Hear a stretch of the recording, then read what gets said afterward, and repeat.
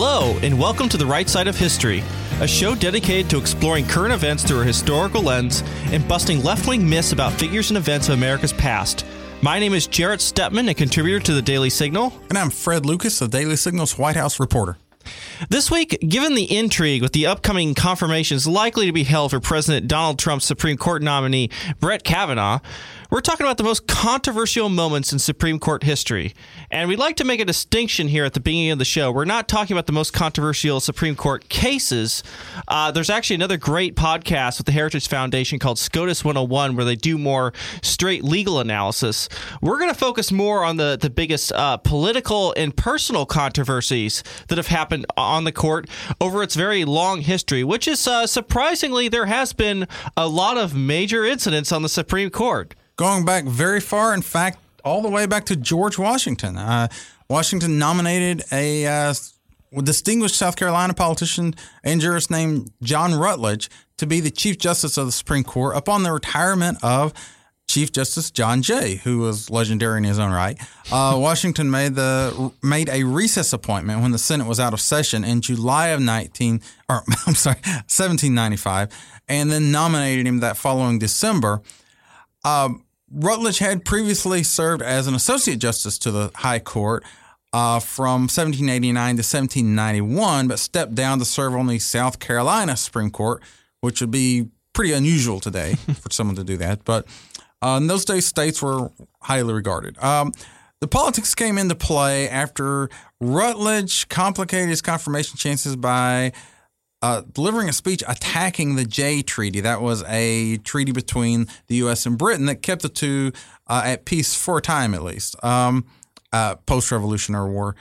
And that's despite the fact that Washington and the Senate had supported that treaty. So one senator claimed that, quote, after the death of his wife, his mind was so much deranged. Another senator said that his mind was unsettled and that he's becoming insane. That was kind of the attack, and you can kind of imagine these types of political attacks on people today. By a vote of 14-10, you had a much smaller Senate at the time, the Senate rejected President Washington's choice to be the Chief Justice of the Supreme Court. Rutledge was essentially, since he was a recess appointed, he was essentially the only guy to actually be kicked off the High Court.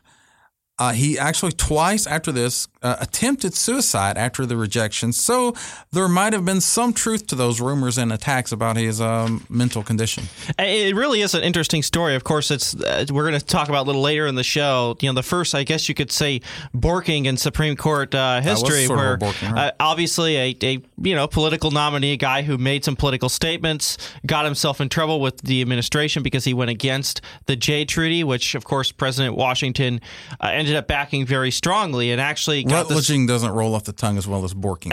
That's right, Rutledging. It's interesting. Rutledge is kind of a forgotten founder of the United States, probably partially because of the way his career ended, and kind of very sadly. He became well known in his time. People used to laugh at him, make fun of him, call him the dictator, because of both his imperious personality and the fact that during the American Revolution in South Carolina, he became basically the dictator of South Carolina. The legislature there gave him such extreme powers that people called him a dictator during the war. So he was a very prominent individual. I mean, even people like Alexis de Tocqueville thought that he was the prime mover in creating the United States Constitution. So a very big deal until he got torpedoed at the Supreme Court. And basically his whole career went into a tailspin and ended fairly tragically for what is essentially one of the great men of our history. So quite a tailspin after the first real borking in our country's history. Right. And then along came under John Adams, didn't have any controversies in his administration. But we did have in Thomas Jefferson, the third president of the United States, he sort of pushed an impeachment of Supreme Court Justice Samuel Chase, who was also a Washington appointee, a Federalist. And one of the interesting things about this, and I wrote about it in my book, Tainted by Suspicion, but this happened during the vice presidency of Aaron Burr, who, as president of the Senate, presided over the Senate trial of Samuel Chase as a trial judge. The House of Representatives impeached Chase for judicial misconduct in March of 1804. That was an election year, so there was a lot of politics behind this impeachment. Chase was a Federalist judge, and the Jeffersonian Democratic Republicans accused him of bias against defendants charged with violating the Alien and Sedition Act. That was sort of basically a censorship of the press act in those days. Read a passage from my book about this and a little bit about how Burr presided over that Senate trial. Says, the Federalists didn't like the way the vice president treated Chase. Pleasing to his party compatriots and the Jeffersonian Republicans, Vice President Burr frequently interrupted the aged Justice Chase, who actually broke into tears. Also, Burr lectured the Senate on proper judicial etiquette, scolding some for walking in the Senate chamber during the witness testimony or eating apples while the trial was occurring. Senators on both sides of the aisle resented being lectured about decorum from a man who recently killed a former cabinet official in an illegal duel. And what I'm referring to there is, of course, Alexander Hamilton. So, but in the end, in that case, only 2 articles gained a slim majority. That's short of a 2/3 needed, and the Senate voted unanimously to acquit on the other articles. So this is really one of the big moments in American history. Not a lot is talked about this case, but this is the first time that the court was really seen as a political institution. Obviously, Thomas Jefferson, who was you could say a Jeffersonian Republican, going against this Federalist on the court. Of course, I think there were some legitimate concerns regarding Justice Chase with his very much accusations of being erratic on the court, of being an alcoholic and a drunk, and maybe doing some inappropriate things. He was a very aggressive justice. So there was certainly some justification for saying that Justice Chase was not exactly the best justice. The idea, though, that a party could go after a Supreme Court justice and try to impeach him for political reasons, which I think really became a big part of the trial against Justice Chase, especially because the man who presided over the kind of questioning the prosecution, so to speak, John Randolph of Roanoke, was a very extreme Jeffersonian Republican, didn't have a lot of experience legally, was not a lawyer, and himself acted very much erratically during this whole case. He was himself suffering from some health issues and made it, I think a lot of people at the time said, a very poor case against Chase, who did have some problems with this record. And so I think ever since then, there's been a certain amount of trepidation over trying to go after and impeach members who are on the Supreme Court because of the appearance of it looking political, which is something that the Jefferson really got tattooed with after this whole thing. Yeah, it hasn't actually happened again. William Rehnquist wrote a great book, Grand Inquest, about the Chase impeachment and the Johnson impeachment, which the first 2 really big impeachments that we had. And then, of course, Rehnquist ended up presiding over the Clinton impeachment himself. So. Absolutely. So, yeah, certainly a big moment in Supreme Court history and American political history. So we're going to fast forward a little bit here. We're going to fast forward to, I think this is by far one of the biggest moments in Supreme Court history. If you've ever heard of the old phrase, "a stitch in time saves 9," I think it's maybe not a little well known these days, but it actually refers very specifically to the time that President Franklin Roosevelt attempted to pack the Supreme Court. He tried to actually bump up the number of justices that would be on the Supreme Court from 9, which I think we traditionally hold today, to 15, which is legal in the Constitution. There is nothing that says how many justices we can have. Our early history, we had somewhere between 6 and actually 10 at one point. However, the tradition had been very well established by the time of Roosevelt's presidency. And FDR, who was very much upset that the Supreme Court had ruled against a lot of the New Deal legislation, especially against his signature program, the National Recovery Administration, which was really a government takeover of the American economy. That one got shot down 9-0. But a lot of other legislation was losing 5-4 at the Supreme Court.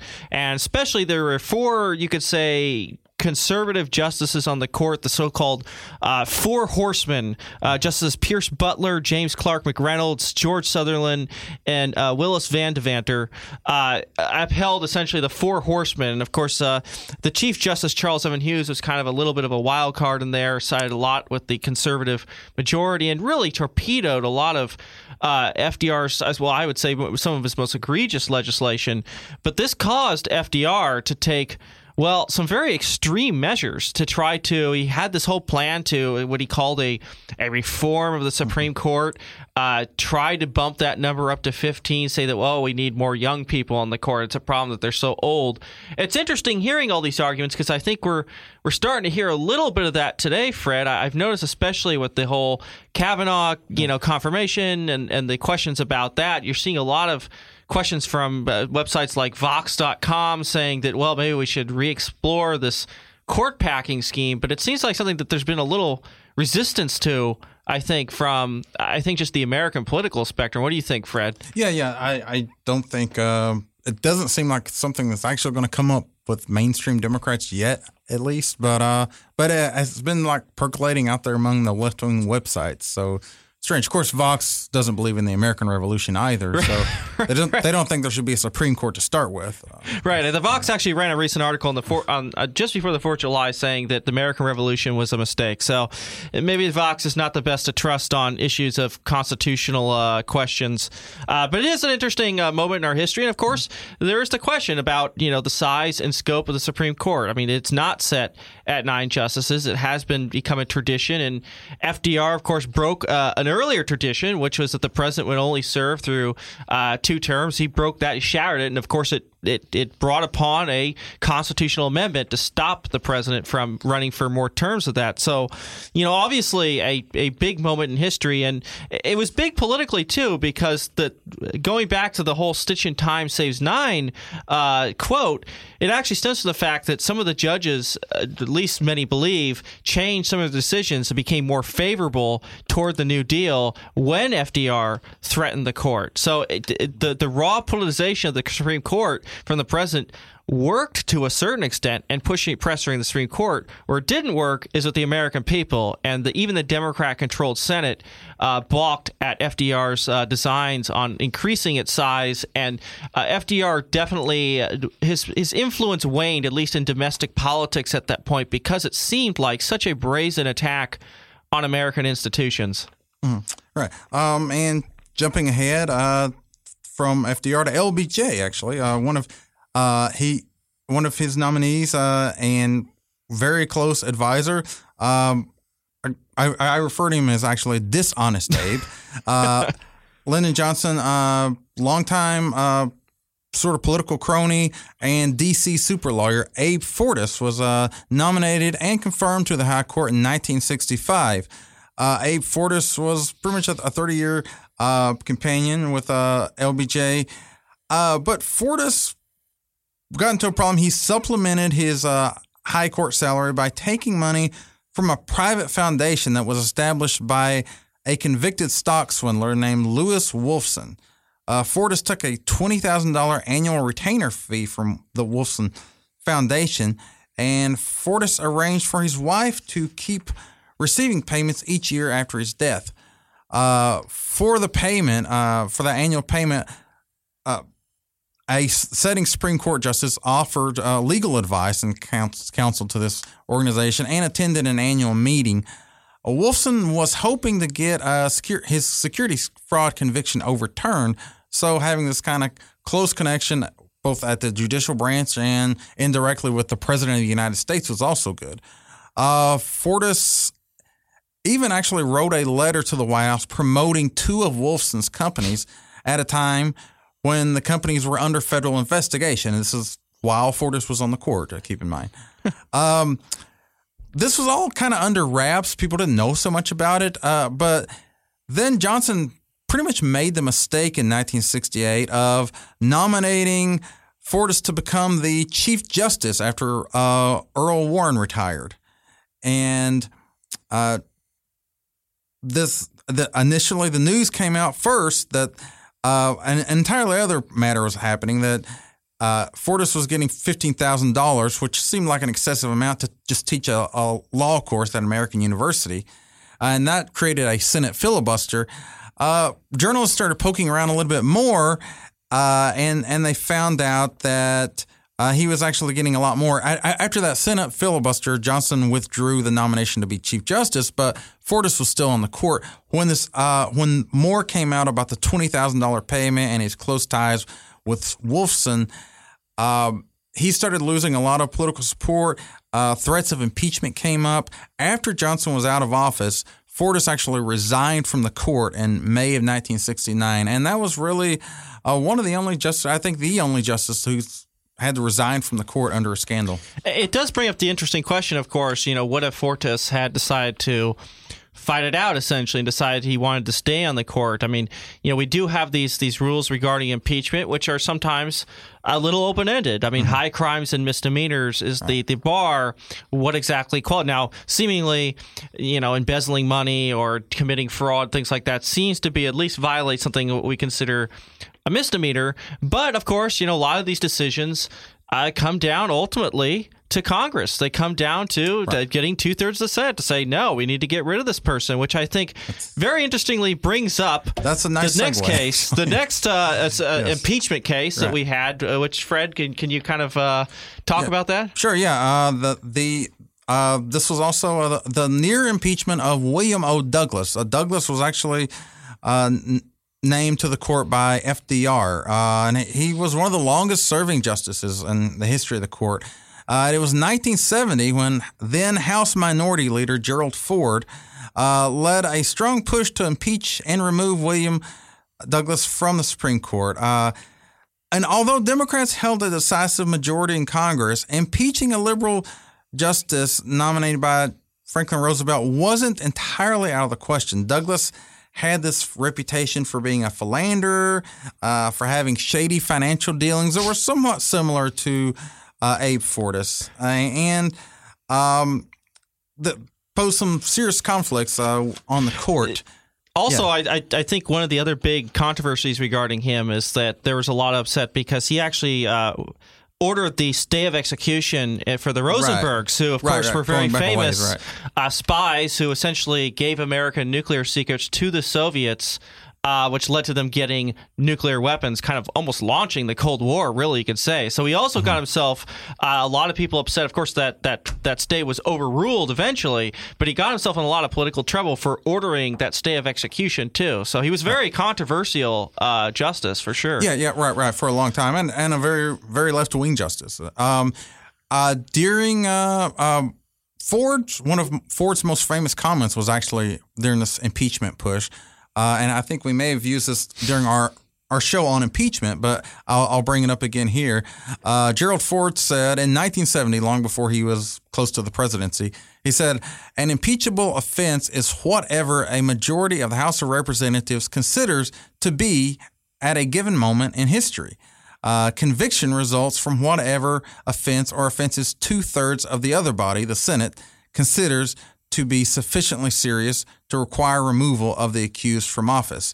And ironically, of course, Gerald Ford became president after Richard Nixon's resignation. So, but that is a very important point he makes. I think we did discuss this on our impeachment show, that impeachment has been a contentious question in American history, and what exactly defines high crimes and misdemeanors. And Ford is correct. I mean, ultimately, it is up to the vote of the House of Representatives, a majority vote there, and 2/3 of majority vote in the Senate. So, I mean, it was a correct statement. It obviously became particularly controversial after the whole Nixon fiasco. Of course. Right. And Ford did have some explicit charges. He brought up that Douglas had taken $12,000 in what looked like shady kickbacks from hotel owners. He also said that Douglas's lifestyle was, quote, defy the conventions and convictions of decent Americans, which is that's probably questionable. I mean, his moral conduct, whether that was a impeachable offense. If it had been, I think you might have seen Maxine Waters. If she could invent a time machine, she might have gone back in time and tried to push that as an impeachable offense. Who knows? For sure. But After a 7-month investigation, though, the House Judiciary Committee determined there were no grounds for impeachment of Douglas. So we kind of come to our, I think in modern history, the most famous fiasco at the Supreme Court, the so-called borking, which was the thwarting of the nomination of Robert Bork, who was a very, very esteemed conservative jurist, I think really one of the intellectual founders of what you consider modern originalism doctrine. Now he has difference with a lot of other originalists, but he was a very highly regarded jurist who had a quite contentious hearing on Capitol Hill. Of course, he was a nominee of President Ronald Reagan, but at the time, the Senate was controlled by Democrats, and it started most of the time, especially in the 20th century, Supreme Court justices were merely passed through the Senate. Whatever the president would nominate somebody, the Senate would rubber stamp that pick. This was the first time really in a very long time in which there was massive opposition from another political party where Bork got extreme kind of pushback, especially from one Senator Ted Kennedy, who I think had one of the more famous and many say infamous speeches in Senate history when he talked about Robert Bork's America, which is this dystopian scene that he portrays. And I'm actually going to read for this because it's so outrageous. Senator Kennedy said, "Robert Bork's America is a land in which women would be forced into back alley abortions, blacks would sit at segregated church lunch counters, rogue police could break down citizens' doors in midnight raids, school children could not be taught about evolution, writers and artists would be censored at the whim of the government, and the doors of the federal courts would be shut on the fingers of millions of citizens for whom the judiciary is often the only protector of the individual rights that are at the heart of our democracy." And so this basically led to the fall of Bork. He was rejected by the Senate ultimately, incredibly contentious hearings.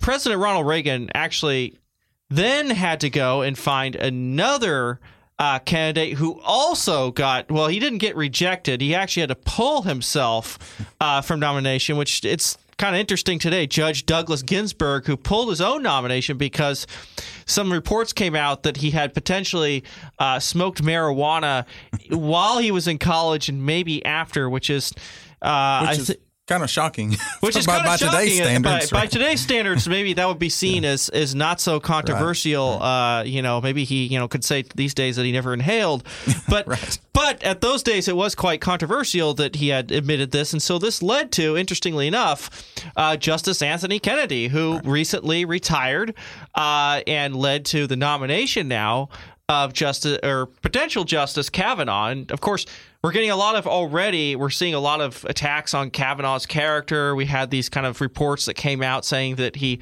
spent a lot of money on baseball games, which he promptly paid off, and which is kind of funny, thinking a guy paying a lot of money to go see baseball is a controversial thing. So I think we can kind of expect there to be some attacks, especially given the consequence that the Supreme Court now holds in American politics, which people put on a premium. So these debates often get incredibly heated, like they were in that Bork hearing.